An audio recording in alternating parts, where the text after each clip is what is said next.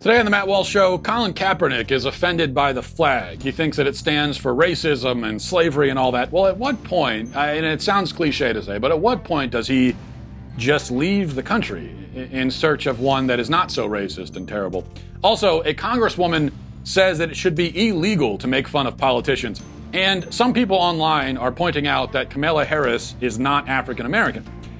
It is racist, apparently, to point this out. But why would that be racist? We'll try to figure that out today on the Matt Walsh Show. Okay, bunch of topics to cover before we wrap things up for the week and get ready for the 4th of July. Remember, as we head into the 4th of July, that it's important to keep in mind the top three most overrated 4th of July activities are fireworks, parades, and sparklers. Now, I have kids, so my 4th of July is going to be consumed by all three of those awful things. But if you can escape it, then I would. There are more worthwhile ways to spend your time on a holiday, like drinking and eating. You do more of that. The thing with, of course, as I've said before with parades, a parade is just a festive traffic jam. You're just basically watching a traffic jam with some of the vehicles, with dressed up in interesting ways. Fireworks are fun to watch for about 3 minutes. I've never seen a fireworks display that could hold my attention for more than 3 minutes, because you see the first firework, you're like, oh, that was great. And the second firework is like, oh, did you see that one? Well, of course I saw it. I mean, I'm sitting in the dark and there's explosions. Of course I saw it. Yeah, it was good. And then another one. Oh yeah, okay, good, nice. I think after that third one though, it's kind of like, okay, I get it. I mean, I get the point. I understand what you're doing here. Explosions in the sky, great. Can we go home now? So that's what it is with fireworks. I would just have more creativity this weekend. Think of more creative things to do with your time.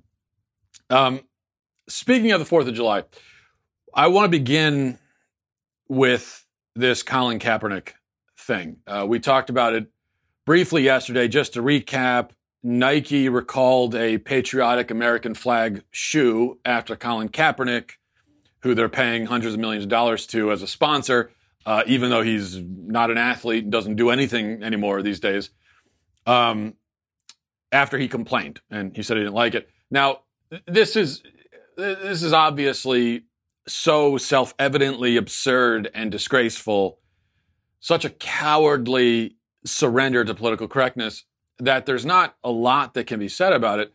Colin Kaepernick reportedly felt that the flag, which is a Betsy Ross flag from the American Revolution, he thought that it somehow represents slavery. As I pointed out yesterday, well, if that's the case, then pretty much every flag in the world represents slavery. At least every flag of every country 200 years old or older represents slavery, because they all had slaves.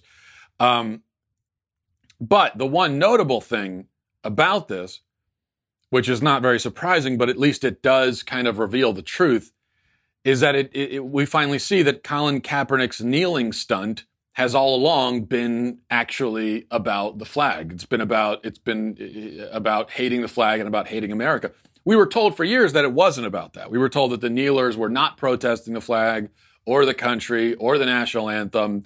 There was this viral tweet. I don't know if you ever saw it. It got like 300,000 likes on Twitter last year, and it kind of summed up this defense. It said, Rosa Parks was not protesting the bus. Gandhi was not protesting the food. The colonists were not protesting tea. Players are not protesting the flag or the anthem. They are protesting injustice. Okay, it's a protest of injustice. That's the slogan we kept hearing. The media said it. LeBron James is one of the highest profile defenders of the anthem protests. He said the same thing. Colin Kaepernick, who started it all, said that he was trying to call attention to injustice, also to what he calls police violence, but it wasn't about the flag, they said. In case anyone was actually fooled by that, now we know it was indeed about the flag. It was always about the flag, because now he doesn't want the flag on the shoe. So that can't be about injustice. That's just about he doesn't like the flag. Colin Kaepernick does not like this country. That much is pretty clear by now. He's rich and famous, and he's free, and those are all things that he probably would not be if he lived in any number of other countries. But his privilege has made him bitter. And he's free to be bitter, and he's free to hate this country, but I think he should be honest about where he stands or kneels, as the case may be. Now, I wanted to make one other point about this. That's all the stuff that we talked about yesterday. One of the, and I've seen this again online the last couple of days over this shoe thing. One of the sort of cliched responses to this kind of issue, especially with respect to Kaepernick, is to say, hey, buddy, if you don't like America, you can get out, right? South Park did a whole episode about that. Back when South Park was funny, they did an episode about that. And it does at this point sound sort of corny and cliched to say it. And oftentimes people are wrong when they say it. Oftentimes somebody will simply criticize American culture or American government or the laws or whatever. And then someone will respond with the get out line. But see, it doesn't work there, because why should I leave this country just because I think the culture or government can be improved? Maybe I want to stay here and improve it. So there's nothing unpatriotic about criticizing the country in and of itself.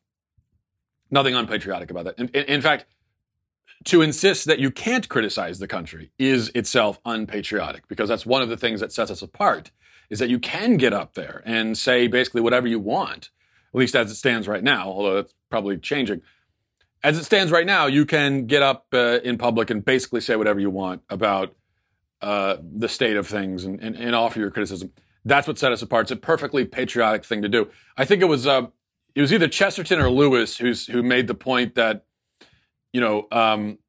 it's not unpatriotic to criticize the country, just like it wouldn't be unloving for you to warn your mother that she's about to wander over the edge of a cliff. It would actually be unloving if you didn't. So in the same way, if you love this country, you are going to criticize the things about it that are actually bad.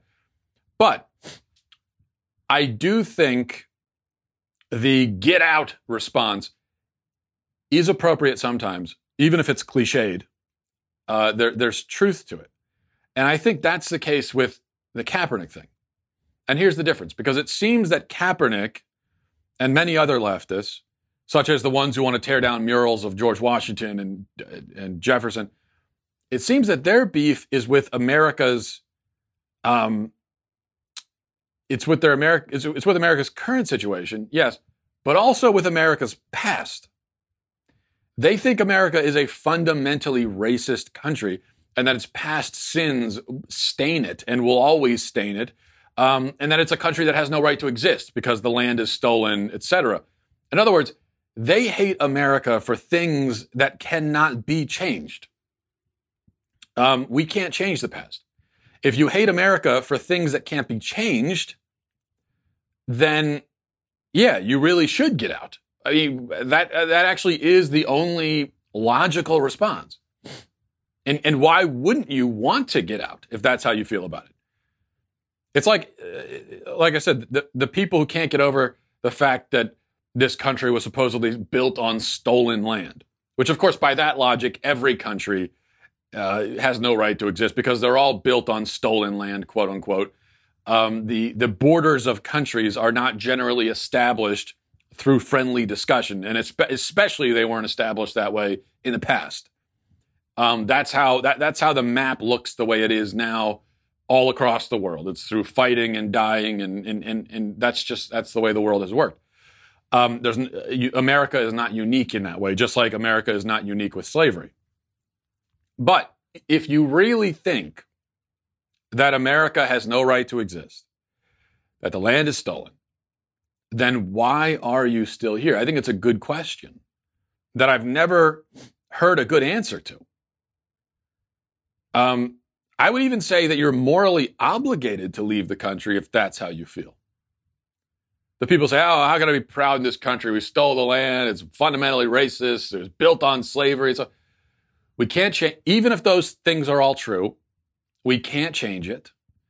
There's nothing we can do. It's not like we can all work together to make those things change. We can't go back into the past. We can't get into a time machine. So if you can't get over that, if you hate the country because of it, if we can't even celebrate our history because of it, if we can't have traditions and a real culture because of it in your mind, then I think the only logical thing for you to do is just to leave and go to another country. Now, like I said, wherever you go, you're going to inevitably end up in an area where there used to be slavery. Maybe there still is, depending on where you go, where, the land was quote unquote stolen. I mean, that's going to be the case wherever you go. But,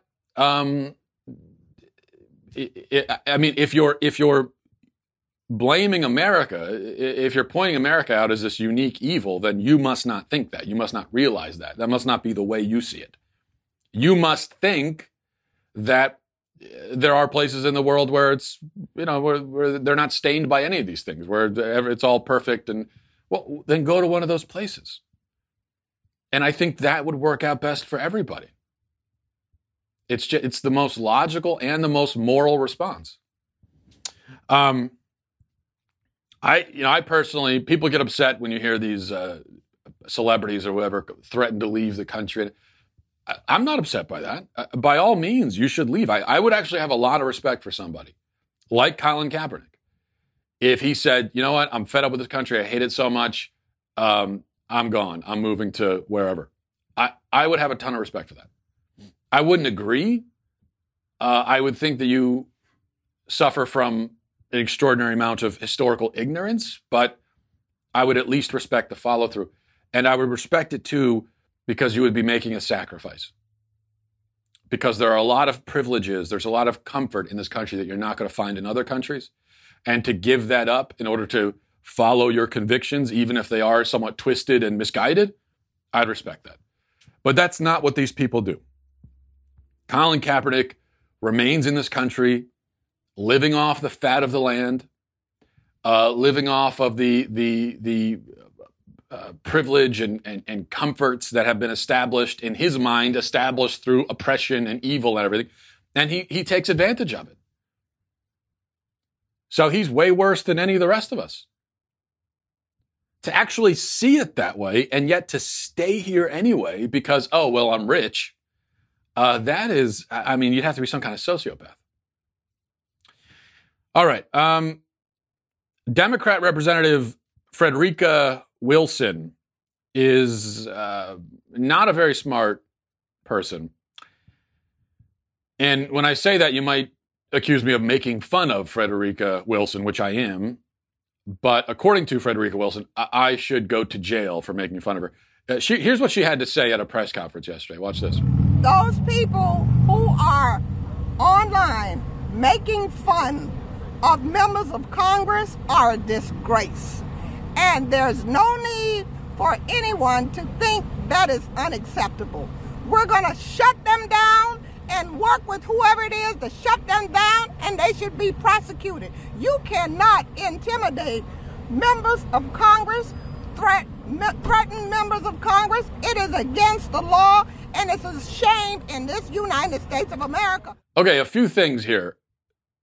Number one, this woman has, not to continue making fun of her, especially if it's illegal, but this woman has the most annoying voice I have ever heard in my life, hands down. She sounds like a cartoon character, and she wears the hat of a cartoon character also. And she says that people who make fun of members of Congress should be prosecuted. So she is very explicitly coming out against the First Amendment, just so we're clear about what's going on here. She doesn't believe in the First Amendment. She wants us to repeal it, basically, because you would have to repeal it in order to make it illegal to make fun of members of Congress, especially when the First Amendment exists in large part for specifically that, to criticize, make fun of, whatever, people in power. That's why we need the First Amendment. So she's saying, no, let's get rid of it. And she says, if I heard correctly, she says, when referring to people making fun of Congress members, she said, there is no need to think that it is unacceptable. So what does that mean? There's no need to think that it's unacceptable. She's saying that it isn't acceptable, but she says there's no need to think that it's unacceptable, which means that it is acceptable. I'm just, this woman is babbling incoherently. Maybe what she meant to say is, there's no need to think, period, that is unacceptable. Maybe that's what she meant. There's no need to think, period, end of sentence, that is unacceptable. It's unacceptable to think, in other words. I think maybe that's what she was trying to say, which if it is unacceptable to think, then at least Frederica Wilson is safe from any criticism in that regard. All right. I said we're gonna blow through them today. Try to get through as many as we can. Tucker Carlson did a great segment yesterday. And I want to play that segment for you. But before we do, backing up just to give context here, there's been a controversy these past few days over an alleged birtherism movement that has supposedly popped up around Kamala Harris. People are claiming that Kamala Harris is not a real African American because she's actually half Jamaican and half Indian, which she is. So it's true. It's true. She's not African American. Jamaica is not Africa. India is not Africa. So she's not African. And that's simply a true statement. It's not a conspiracy theory. Now, the whole birtherism refers originally to the idea that Barack Obama is not either not a natural born citizen or not a citizen at all, depending on who you talk to. That was a conspiracy theory. It was also untrue. He was a natural born citizen. But this is true. So it's not a conspiracy theory. It's just it's not an insult. It's not racist. It's just a true fact. That's all. Now, this whole thing started with a tweet from a guy named Ali Alexander, who after the debate last week tweeted and said, Kamala Harris is not an American black. She is half Indian and half Jamaican. I'm so sick of people robbing American blacks like myself of our history. It's disgusting. Now using it for debate time at Dem Debate. These are my people, not her people. Freaking disgusting. Then later he tweeted, your family does not descend from American black slaves. Stop appropriating our history. It's why you have to remain vague, lest your voters find you and your family history out. Okay. Now, if you caught it there, this man himself is black. He is African American. So this began with a black guy saying she's not really one of us. She's a different ethnicity, different race, which is fine. Okay. Now, when I'm reading Ali Alexander's tweet, I don't read that he's criticizing her race or something, or that he's saying anything racist. He's just saying, from his perspective, it seems to him that she is either explicitly or implicitly trying to, as he says, appropriate an identity that doesn't belong to her. So, given the fact that he's African American, to say that this is a racist thing with Kamala Harris is absurd. It started with a black man. He's the one at the forefront here. Now, the media doesn't want you to know that Ali Alexander is black. And they really don't want you to know. And to understand just how much they really don't want you to know, watch this from Wolf Blitzer on CNN. President's son, Donald Trump Jr., he deleted a post, a tweet that he had over the weekend. He deleted this message. Somebody else wrote, Kamala Harris is not an American black. She's half Indian, half Jamaican. Donald Trump Jr. added on top of that retweet, is this true? Wow. And then he went ahead and deleted it. Kamala Harris's mother was from India, father was from Jamaica. I don't know if you noticed that. It was a little bit subtle. They showed the screenshot of Trump Jr.'s tweet, and which is apparently controversial. But did you notice something strange about the screenshot? In the screenshot, you see Trump's retweet of Ali Alexander, but what's missing from it? Ali Alexander's photo is not in the. Now, if you go and you retweet someone on Twitter, you're going to be retweeting the text of their tweet along with their profile picture, their avatar, right? CNN took the time apparently to go in and edit it, remove Ali Alexander's face from the tweet so that nobody would know that it was a black guy who originally said this. So really, when Don Jr. Retweeted that, he was simply agreeing with, or not even agreeing, just sort of reacting to something that a black guy had said about Kamala Harris. They don't want you to know that because then it's harder to paint Donald Trump Jr. as a racist, so they removed his his photo. That is remarkable, really. I know we're used to these underhanded, deceptive tactics, especially by CNN, but that goes several steps beyond what we usually see. But it gets worse than that for CNN. The people who are saying, is she black enough? That's bull. That's BS. But to want a distinction to say, is she African American, or is she black, or is she whatever? There is nothing wrong with that. All she had to do was say, I am black, but I'm not African American. That's it. When she goes down her lineage, many Africans landed in Jamaica and all these other Caribbean islands. So she could indeed Jamaica's be not America. African American mixed with other races. But she is Jamaica's not America. But she is a black woman. She Jamaica was born did not here. Come out of Jim Crow. Okay, well, let's go saying. into Ted Cruz. So there you go. See, first of all, is it really Don Lemon? I thought it was Don Lemon. I've been saying Don Lemon. Is it really Lemon? Don Lemon? How did I? Or is that just something Tucker Carlson? I don't know. I really don't watch CNN. I just see these people's names written, so I always assumed it was Don Lemon. Anyway, I guess Lemon sounds a little bit classier, I suppose.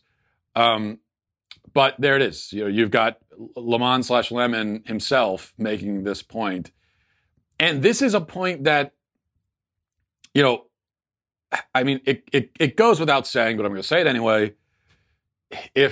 If Kamala Harris was a Republican woman, same ethnicity, Republican woman, and a black guy on the left made this point about Kamala Harris, you would be racist for disagreeing with what the black guy's saying. Okay? If you switch the ideologies around, then the racist thing would be to not jump on the birther bandwagon. To defend Kamala Harris would be racist. Because then you'd be accused of, you're defending, so you're claiming that being Jamaican and being African American are the same thing? Like it's all the same? You're a racist, you're a bigot. That's usually the racist thing. To point out the distinction and say, well, Jamaica is not Africa and it's not the same thing. To point out the distinction is usually the respectful thing. And to deny the distinction is racist. But it's been flipped around now because of the ideological makeup of the situation. All right, let's check in with the humorless feminist scolds. An article over on the website Eater, written by Jaya Saxena, not sure if that's her real name or not, deals with the scourge of restaurants making jokes on their menus. The headline is, "My girlfriend isn't hungry menu items are thinly veiled misogyny." And you know that when we're talking about thinly veiled misogyny, you know it's going to be good. So let me read a little bit of this article to you. It says, "It's become a trope that when a heterosexual couple is out on a date, the woman might say she's not that hungry, but proceed to eat some of the man's food. It seems innocent enough, but complaints that these girlfriends must be pulling one over on their boyfriends to snag commitment-free nachos has proliferated to a point where restaurants across the country are offering dishes and menus for the, quote, not hungry date. Mama D's in Little Rock, Arkansas, is the latest restaurant to go viral for the menu edition. The $4.25 My Girlfriend Is Not Hungry special gives you the option of adding extra fries, wings, or cheese sticks to your already existing meal. In another light, it would be a lovely way to offer couples a way to split food on the cheap, but it's framed as a burden a man on a date must endure for sex later. The ability to joke about her appetite on social media. Okay, first of all, nobody ever said anything about sex. This person is throwing that in there. Mama D's isn't the only restaurant to offer such a deal. Restaurants in Oregon and New York will double your fries. Tangled Hickory in Wisconsin will double your fries and add extra onion rings. I'm getting hungry right now reading this. One Night Stands in Calgary will double your fries and add 3 honey biscuits for the girl who just wants biscuits and fries for dinner. And the tips, okay, blah, blah, blah, blah. The Tipsy Coyote in Scottsdale, Arizona has named their entire salad menu, My Girlfriend's Not Hungry, because no straight man would deign to eat lettuce, which is kind of true, actually. Let's start with the acknowledgement that it's not a crime to just want 3 onion rings sometimes. Actually, it is kind of a crime. Who would only want 3 onion rings? I understand not wanting onion rings at all, but if you're going to have 3, I mean, that's it. No.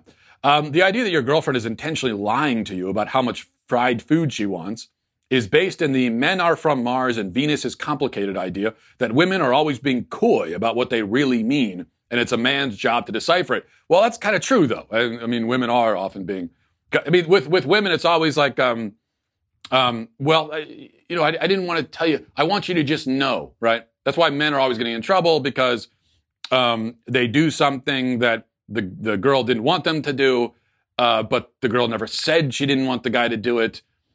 Or they're not doing something that the girl does want the guy to do, but the girl never told the guy she wanted to. And then when the guy points out, well, why didn't you just tell me? Then the girl will say, well, I just wanted you to know. And now, credit where it's due to women here. The reason why women expect men to just sort of know intuitively what they want or don't want is that women do have that ability with men. So I am convinced that there are times when my wife can literally read my mind. Like she'll walk into a room and just, let's say I'm a little annoyed about something or something happened with whatever. She'll walk in the room, she'll immediately sense it. And not only sense that I'm off or annoyed or angry about something, but she'll even know what it's about right away. So women have that ability, men don't. And so that's the frustration. Women expect men to be able to do that. We can't do that. We don't have that ability. So most of the time, if you want us to know something, if you want us to do something, you just got to say it. That's all. I mean, it's really as simple as that. Just say, hey, will you do this? Or will you not do that? Anyway, that's what that's about.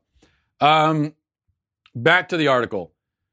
Let's see. But aside from the misogyny, there are many reasons why anyone might snag some fries without ordering her own. Maybe she can't afford it, or understands her partner can't afford 2 full orders of fries and is trying to be nice about it. Maybe she just really wants a salad, but because salads are great in their own right.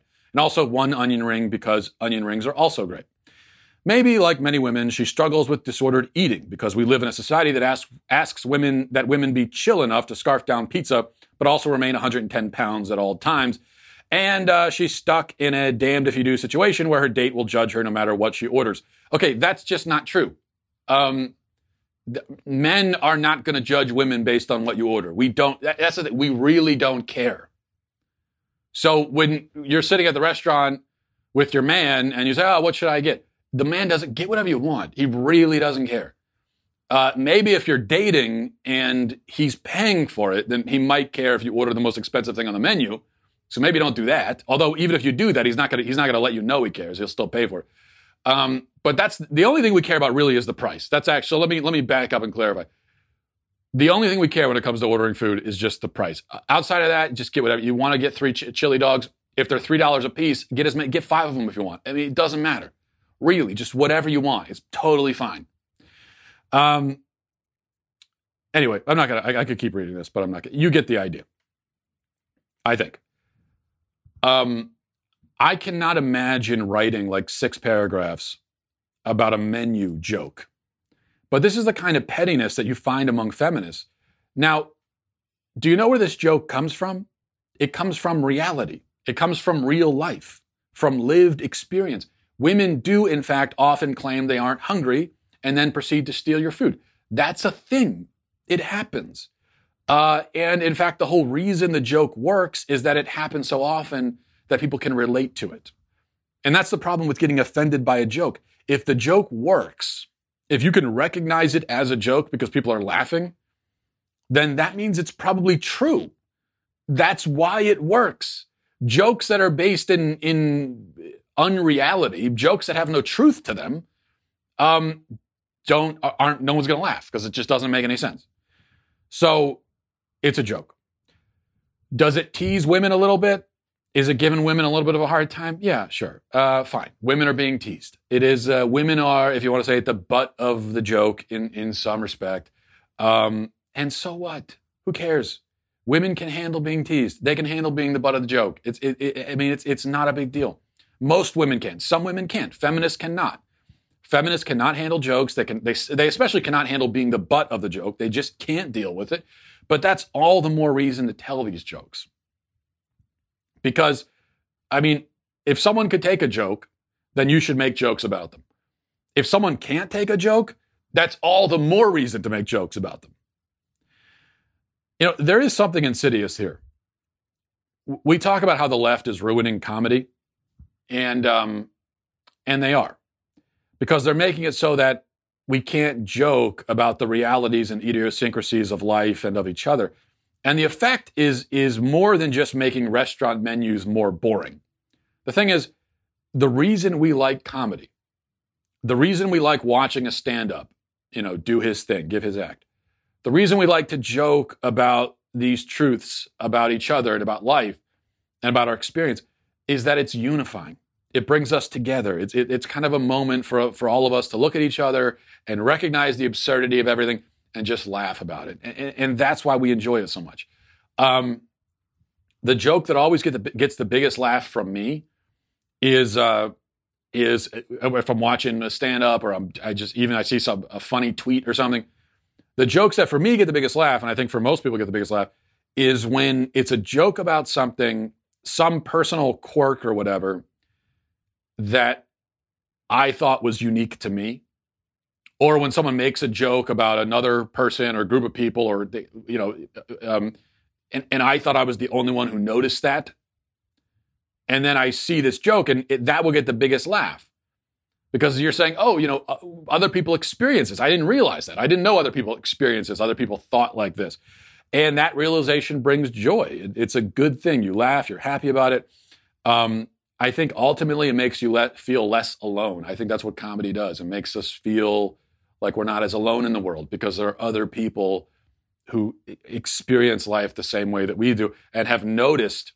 It's like when you're walking around and you see all this absurdity happening and you're thinking, am I the only one who notices this? Like, this doesn't make any sense over here. This is ridiculous over here. This is kind of stupid. And you think you're the only one. You feel alone. And then you hear someone make a joke about it. You think, oh, I'm not alone. Okay. So the joke is not just funny, but it's encouraging in a way as well. I've been around cancer patients who joke with each other, telling sometimes very morbid, dark jokes about their situation, and that's pretty common. People in very rough situations, sad situations, joking about it is common. Why do they joke about it? Because it makes things a little less scary. It makes things less lonely, less sad. I think when you're sick, there are a lot of things about it that are terrible, the fear and the pain and everything. But it's also very lonely because most of the people around you are healthy and they're running around and doing their thing, living their physically capable, healthy lives, and you just feel alone. When you're around someone else in the same situation, you kind of joke about now you feel less alone. That's what comedy is. Now, when I talk about, a joke on a menu is a small thing. It's like, that's not really what I'm talking about. I'm just talking about comedy in general and jokes in general and what the left is doing. That's the point of humor. And that's what the left wants to take away. And they want to take away especially the morbid humor, the dark humor, the so-called offensive humor, the so-called sexist humor, the humor that deals with race and ethnicity and identity and all of those things. But those are precisely the areas where we need humor the most. We need that unifying force, that thing that tells us it's not as serious as we thought. Those are, when the people say, oh, well, yeah, you could tell jokes, but never joke about race, never joke about the other gender. Those are exactly the things we should joke about. Those are the funniest jokes, not because it's mean or you're trying to hurt anyone's feelings, but just because it's just, we all experience it. All right. So that's feminism for you. Let's move on to emails. mattwalshshow@gmail.com. mattwalshshow@gmail.com. This is from Maria, says, Dear Matt, I have to disagree with your take on mini AOC, though I agree that her parents are messing up. I have an 8 and 12-year-old. They want nothing more than to become YouTube stars because that's their generation's movie star. I've made a couple YouTube videos and they have begged me to be in them and I've told them no. I would argue that mini AOC's mom's failure is not in putting the idea in her head, but by not protecting her from entering the public arena before she's old enough to even form her own opinions. Appreciate your show and your opinions on issues. So I don't think you do disagree. We're in agreement. The basic point here is that we shouldn't be using our kids to make political points. We shouldn't be turning our kids into viral stars at all, especially not in a political context, because then you're guaranteeing that there's going to be even more hatred and vile comments coming their way, and you're throwing them into a very volatile situation on top of all the other problems with doing that. So I think we agree with that. I guess the only thing you're disagreeing with is I said that no 8-year-old naturally wants to be a viral video star, and what you're saying as well, some 8-year-olds actually do want that. But as parents, we're supposed to, of course, tell them no, because we're the parents. Maybe you're right about that. Look, I don't have an 8-year-old. As I said, my oldest are 6 years old. And there is a significant difference between a 6-year-old and an 8-year-old. I can say that my 6-year-olds, the idea of being a viral star is like not even on their radar. They wouldn't even know what that means. Maybe at 8, it becomes a little bit more on a kid's radar. But I will say that certainly with this girl, how she's essentially a political satirist, I can tell you no 8-year-old wants that. I mean, no 8-year-old even knows what political satire is or understands it. Okay, I'm sorry, there's no 8-year-old smart enough to understand political satire. Most adults don't understand it. I write satirical pieces myself, and the majority of adults are these days are too stupid to understand satire when they see it. Kids, even if they're not stupid but very smart, which I'm sure this girl's a very smart girl, at 8 years old, they just don't. They don't get it. They don't understand it. So she doesn't understand what she's doing. She doesn't get the humor herself. She can't. She's 8. All right. From Brandon, Matt, I love the show. My question was regarding religion. I've always been a Christian by default, as I've never grown up practicing religion, but my family would go to church on special occasions. My question is, do you take all stories in the Bible literally? I've been having issues with my faith because I want to believe all of it, but I have trouble when it comes to fully believing stories that involve talking snakes. Well, you're going to get me in trouble, Brandon. We've talked about this in the past. My view on it is not a secret, although I guess if you didn't watch the show months ago, maybe it is a secret. Let's establish a couple of things. First of all, nobody takes the entire Bible literally. That would not make sense. To say that, oh, yeah, I take it all literally. Well, what does that mean? I mean, because there are things in the Bible. The Bible is a collection of many different books of many different genres. They're not all the same genre. The entire Bible is not just a story. There are Psalms, there are Lamentations, there's the wisdom literature, there's exhortation, there are epistles, there are, teachings, commandments. I mean, there are all kinds of things like that, which don't really qualify as stories in my mind. And among those things, now something like a commandment, a direct instruction where God is saying, do this or don't do that, well then, yeah, we take that literally. I mean, that's the perfect example of a thing you do take literally, right? But something like a psalm, I mean, what does it mean to take the Psalms literally? Well, nobody does. It doesn't make any sense. It's poetry. By definition, you don't take poetry literally. There's truth there, so you do get at the truth, but when you're reading, if you read poetry literally, you're reading it like a robot. And then if there's a metaphor or something or imagery, it's like you try to take it literally, then you're just not reading it like a human being. Jesus tells parables. Of course, we don't take the parables literally, in the sense that when Jesus tells a certain parable, whether it's about the prodigal son or any other parable, or the Good Samaritan, he's not trying to say that this event actually happened, like there really was a prodigal son. But there's a point to the story, a message that we're meant to understand. So that's the first thing. And then related to that, we just, when we're looking at any particular part of the Bible or any particular story or passage in the Bible, if we want to understand how we are to take it or read it, then the first thing we have to do is figure out what genre is it. So as I said, the parable's genre, that's a whole genre. So we read a parable, we know, we recognize, okay, this is a parable. We don't take it literally. We are looking for truth. We're looking for a message. We're not taking it literally. We read the Psalms. What genre? Well, this is poetry. Okay, that's the genre. The question then is, the book of Genesis, what genre is it? What's the genre? That's the question. Now, I'll tell you the answer to that question. I can't tell you for sure. I don't know. That's my answer. I don't know exactly. I'm not going to pretend that I can sit here and tell you with 100% certainty how we are to read every part of the Bible. I'm not going to tell you that I understand every part of the Bible. I don't. The book of Revelation, that's a whole genre I forgot about. The apocalyptic literature. Okay, there's another great example of a genre that we don't take literally. Now, the book of Revelation, there's truth there. There's a message we're meant to understand, a message we're meant to take away from it. But of course you don't read Revelation totally literally. Most adult Christians who are grown-ups don't actually expect that literal horsemen, guys on horses are going to come out of the sky. There'd be no reason for that. It would be, that would be God it'd be like theatrics. If you have beings in the sky, why do they need to be on horses? It would be just, theatrical. Which there's no reason to think that that's literally what's going to happen. But the horsemen are meant to represent something. And so we're supposed to understand what they represent. And it's being communicated to us using this sort of imagery because it sticks in our mind more. And also, I think because with something like apocalyptic literature, the end of the world, these are concepts that are beyond us anyway.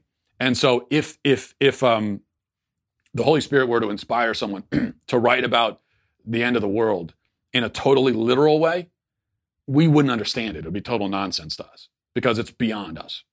And so instead, especially when we're dealing with concepts that are beyond our comprehension, that is especially when imagery and parable and metaphor and all that's especially when those come into play. And I think that's why Jesus used parables a lot, because as Jesus, he knows that that we are very limited in our cognitive abilities, and so he expresses these ideas in a way that we will understand, and also a way that will just stick with us. Again, the story of the prodigal son. That's a story everyone remembers. If Jesus had just said in a very literal way, hey, listen, if you go out and you sin and you stop sinning, God will forgive you. Well, if he had and he did say that in a literal way many times, but all the times that he said it literally, the thing that we all remember the most is that story, because that's just how we are. That's how our minds work. So we think about the genre. Going back, I'm babbling now. What's the genre of Genesis? Well, that's the question. My answer again is I don't know exactly. I can, but I think that the answer probably is that Genesis is not especially the first few chapters of Genesis, the creation account is not literal. And I've done a whole show on this. You can go back and watch that show. There are many reasons why I think that. One of those reasons, not the only reason, but one of those reasons is that when we look at the science, it's just we know for a fact that is not literally how the world came about. Just like there are passages in the Bible which, in a literal sense, seem to indicate that the sun orbits the earth. There are several passages of the Bible which, if you read literally, that's what it would seem to indicate. There are also passages that would seem to indicate literally that the earth is flat. Now, we know that is not true, that's not the way it is, and so we have to interpret those Bible passages with the reality of the situation in mind. In light of reality, we have to interpret those passages. There was a time when a lot of people didn't know that the earth orbits the sun. And so they read those passages and they thought that those passages, affirmed the truth that the sun orbits the earth. Once it became clear that that's not the case, we had to go back and say, okay, well, I guess we were wrong with our interpretation of those passages. We can't cling to our old interpretation when the realities are right in front of us. It's just, you can't get around it, so to speak. Pun intended.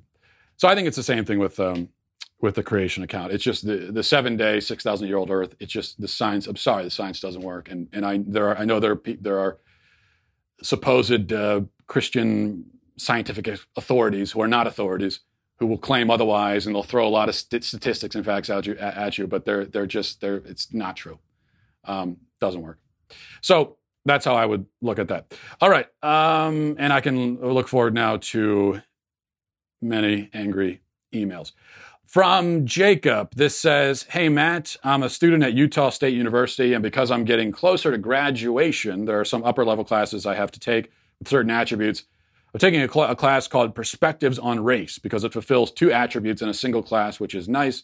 However, this week we were given an assignment called the Privilege Activity, where we are asked a series of questions, and based on our answers, we will tell us how privileged we are compared to our classmates. Along with the activity, we were given a blog to read about white males and how white males have it the easiest of all people because of their supposed privilege. I'm not mean or vile or even that big of an idiot, but more and more I'm trying to understand why my status as being white and male and straight has made me the enemy of all people. Just wondering about your thoughts on this and hope that you get a chuckle reading the questions." I wish I could say I get a chuckle out of that. It's more just, Jacob, you're I don't know how much money you're spending going to Utah State University. And I'm not saying you're wasting your money. I mean, hopefully you have a plan and you'll go out and use that degree. I'm sure you will. A lot of people do. But I mean, if I was you, I'm sure it already does, but it would tick me off that I'm paying all this money to go to this school, and this is what you're wasting my time with? A privilege activity? I'm reading a blog by some liberal to lecture me about race. I mean, this is what you're wasting? Like, this useless propaganda? Okay, give me useful information. This doesn't count. So it's just a total waste of money, and it is also a lie, of course. And so it ticks me off. And we will leave it there. Hope you guys have a great 4th of July. God bless America, and Godspeed.